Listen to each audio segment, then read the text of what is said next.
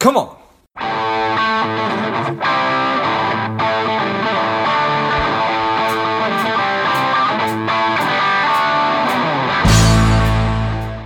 Welcome to Money Savage, a savage approach to personal finance. This is George Grumbacher, and the time is right. Welcome to today's guest, a strong and powerful Leon Vilfan. Leon, are you ready to do this?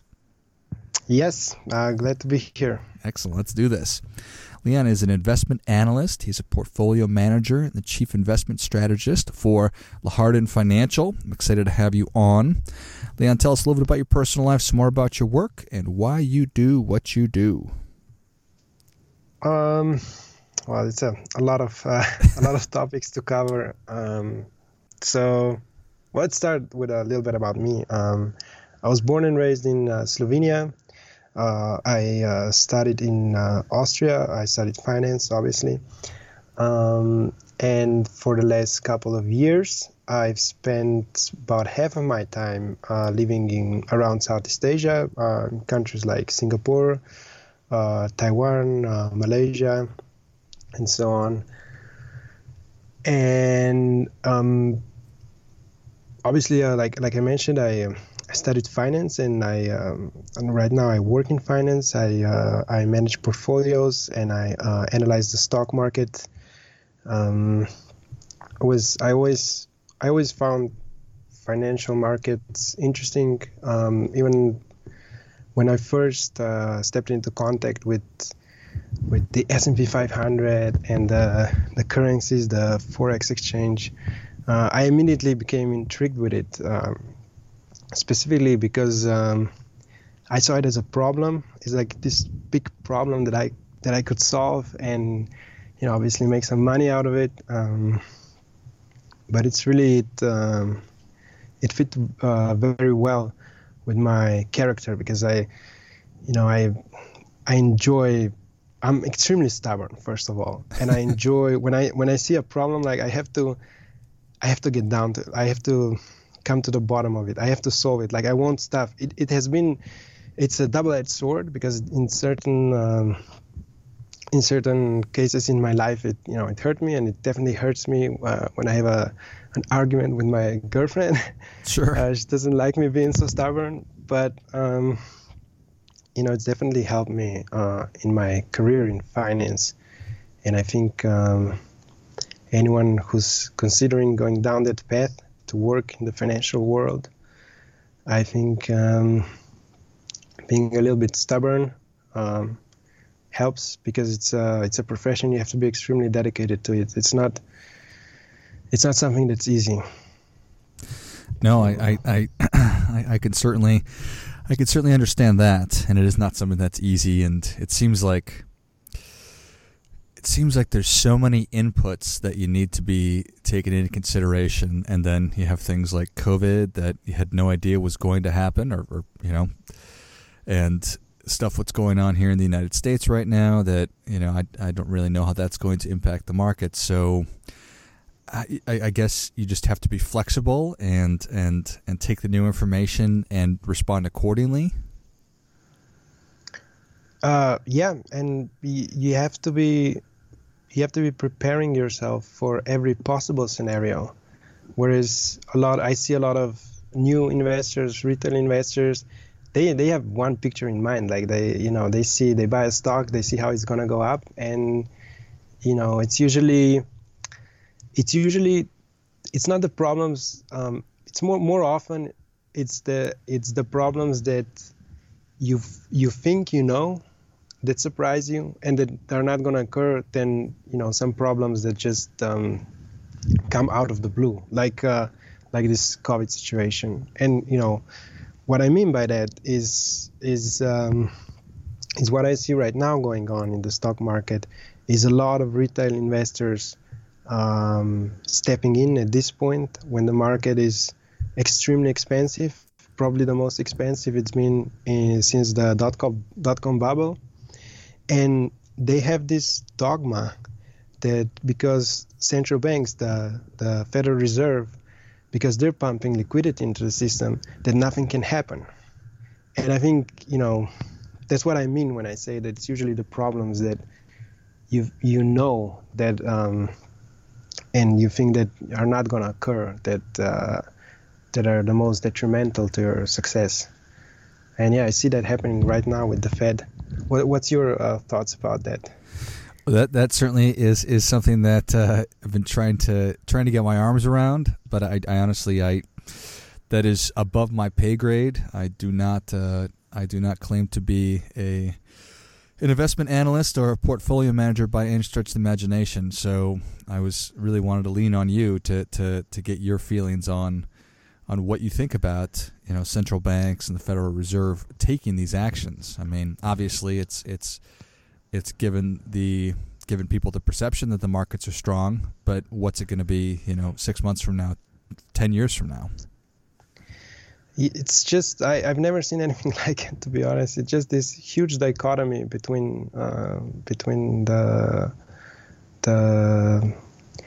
reality, which is the real economy, and the stock market. And I think, when you consider what central banks have done, in particular the Fed, I think what they did is right.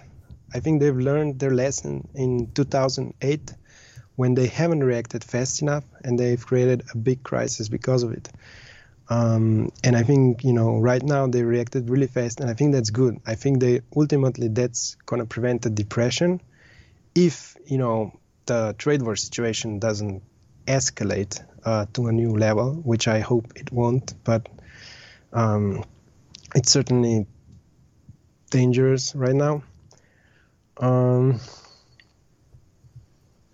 Yeah, that's another one of those variables that no idea what's going to happen, and it's interesting to talk with people who are not living in the United States and to get their thoughts and feelings on the current administration, and not necessarily just what you think about President Trump, but more about the economic policies that he and the folks who are working with him are putting in place. Well, I have the benefit of being bipartisan. I don't support any political party, right. Which I think if you're working in the investment industry, I think that should be your goal, because you shouldn't have any biases towards one side or the other. I tend to think that I kind of hope, taking a little bit of a risk saying this, sure. But I kind of hope Biden is gonna win, but that's purely because he's leaning more towards the political center, and when you have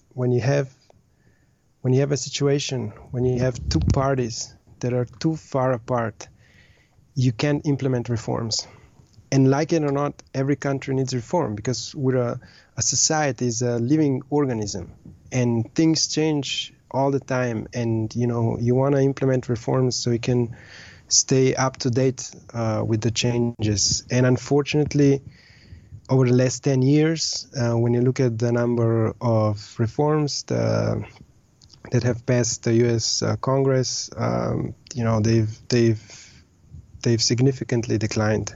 And that worries me. And that's one of the reasons why I think someone who's a little bit more central leaning, like Biden, could be better for the economy.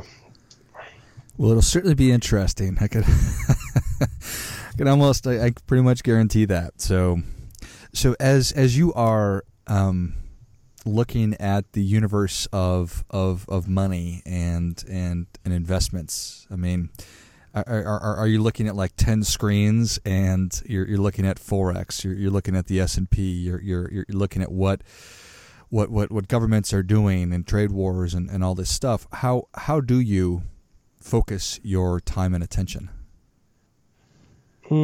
So I tend to focus on the long term.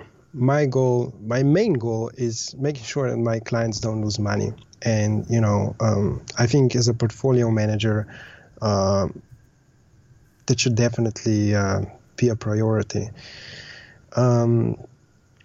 So the way because I'm I have a little bit more longer time frame. I'm looking. You could, I guess, describe me as a buy and hold portfolio manager, but I have a longer time frame. I don't need 10 screens and look at them and see, what the price is doing on a 1 minute chart or anything like that. Having said all that, I still do my technical analysis. I follow some people that I think are great technical analysts, and I somewhat lean on them. I would say most of my analysis is still based on fundamentals, what's going on with the big picture. I definitely, follow everything that the governments, the central banks are doing, because, all those policies are eventually what shapes our economy. So, aside from that, I read a lot. I listen to a lot of smart people, and I have a few that I can reach out to, and we can discuss what's going on in the market. But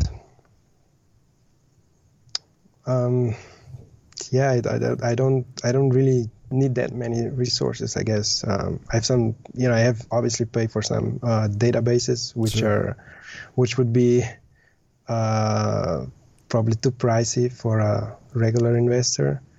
But aside from that, just reading. Read, if you're investing in a company, try to know everything about it. Like read their financial statements, read their annual reports, read their quarterly reports, see what the CEOs are saying, how they're responding to questions, how are they responding to the challenges. And then ultimately, you also have to decide when you're investing if the price is right, because you can have a great company, like let's say Apple. I think Apple is a great company, but I wouldn't buy it right now. If I bought it when it was trading 30% lower where it is today, but right now I think it's it's overvalued, and ultimately it also comes down to price. Yeah, well, I certainly appreciate that. So companies like Vanguard and these huge financial companies here that have really paved the way and rolled out passive investing to so many different people here in the United States. What are your feelings on whether or not just an average retail investor should be just buying the S&P versus going and trying to find individual stocks to buy? I think ETFs, like what you're saying, like an S&P 500 ETF, I think these are great tools for retail investors. I think they present some dangers. I think because when you buy an ETF, you're buying the good companies and the bad companies, right. And because you bought them, all of the companies are going to see their stock prices rise, and you're kind of hoping that the good ones are going to outweigh the bad ones. But ultimately, you're still buying an index. You're still diversified. The S&P 500, the people that are behind the index, they're smart people. So I think it makes sense. But the problem that I have with index investing, that you're still not, like I have this mantra that you should always prepare yourself for every scenario, because nobody can predict the future. I can predict the future. You can't predict the future. Retail investors can't predict the future. So I think, you should always prepare yourself for every outcome. Whereas if you just are doing index investing, you're preparing just for one outcome, just the positive outcome, because you're hoping that the stocks are going to go up. So if you're hedging your bets with something like, in the current environment, gold, like if you're also buying a gold ETF, if you have a 80% in the S&P and 20% in gold, and if you're doing something like a dollar cost averaging, which means that you're investing the same amount of dollars every month, no matter what the price is doing. That's really difficult for most people, but no matter what the price is doing, then I think, ETFs can actually serve retail investors well. Yeah, I appreciate that. What are your thoughts on cryptocurrency? Just throw that huge question out there. It's a tough one. I don't invest in cryptocurrency. For me, it's too volatile. Do I think that something like Bitcoin is useful and it's going to be useful in the future? Yes, definitely. But, this connects to my previous point, like what's the price? I can estimate what the price of a company should be because I see, it's making money, it's selling products. But for Bitcoin, it's really, really difficult for me to estimate what the price is. I can base it off of technical analysis, and that's pretty much it, if you ask me. So, yeah, that's why I avoid it. I think in the long term, it's probably gonna find its place. But I prefer to skip that one. I prefer safe returns. I appreciate that very much. Nice. Well, Leon, Savage Nation is ready for your difference-making tip. What do you have for them? Like, develop good habits. I think that's really important. Start developing good habits when you're young. And, I guess even if you're a little bit older, just, start developing them right now. Start tomorrow. Just wake up early. Make sure that your place that you're living in is in order. Go out and work out. Be a nice person. Just strive to be the best. I think that's, That is great stuff. That definitely gets. Come on. I think the more that we can develop great habits and work to be the best possible version of yourself, I am 100% in favor of that. So, and to be kinder, I think that's the best advice that we could probably give one another these days. And I know because I go on Twitter every once in a while, and I can see that we are not very nice and kind to each other. So I think that's excellent. Well, Leon, thank you so much for coming on. Where can Savage Nation learn more about you? So I have a Twitter. Obviously, it's my first name, then my last name. It's at Wilfan Leon. And I post all the articles that I write. I post them there. I also will throw some comments and some thoughts on the market, what are some opportunities that I see, and so on. I also have a LinkedIn. You can connect with me on LinkedIn at my name, Leon Wilfan. And then also you're welcome to visit Lahardin Financial. It's the company I work for, and obviously that's where you can find all the latest articles of mine, as well as if you want to become a subscriber of one of our portfolio products, you can subscribe there. But just social media, I post everything in social media, so that's probably the best one. Perfect. Well, Savage Nation, if you enjoyed this as much as I did, show Leon your appreciation and share today's show with a friend who also appreciates good ideas. You can follow Leon on Twitter and LinkedIn, and then go to Lahardin Financial, and I'll list all those in the notes of the show. Thank you again, Leon. Thank you so much for having me. And until next time, keep fighting the good fight, because we are all in this together. I've been asked by so many people over the past couple of years about how do I start a podcast, that I've developed and released a course that will teach you exactly how to do that step by step, from figuring out the kind of show that you want to have to understanding how all the technology works behind it, and then how to get great guests and keep the thing moving and how to grow it. So if you're interested in that, check it out. You can go to georgegrombacher.com/podcast course, and you'll find it there. You can just go to the website. I'll also list that in the notes of the show.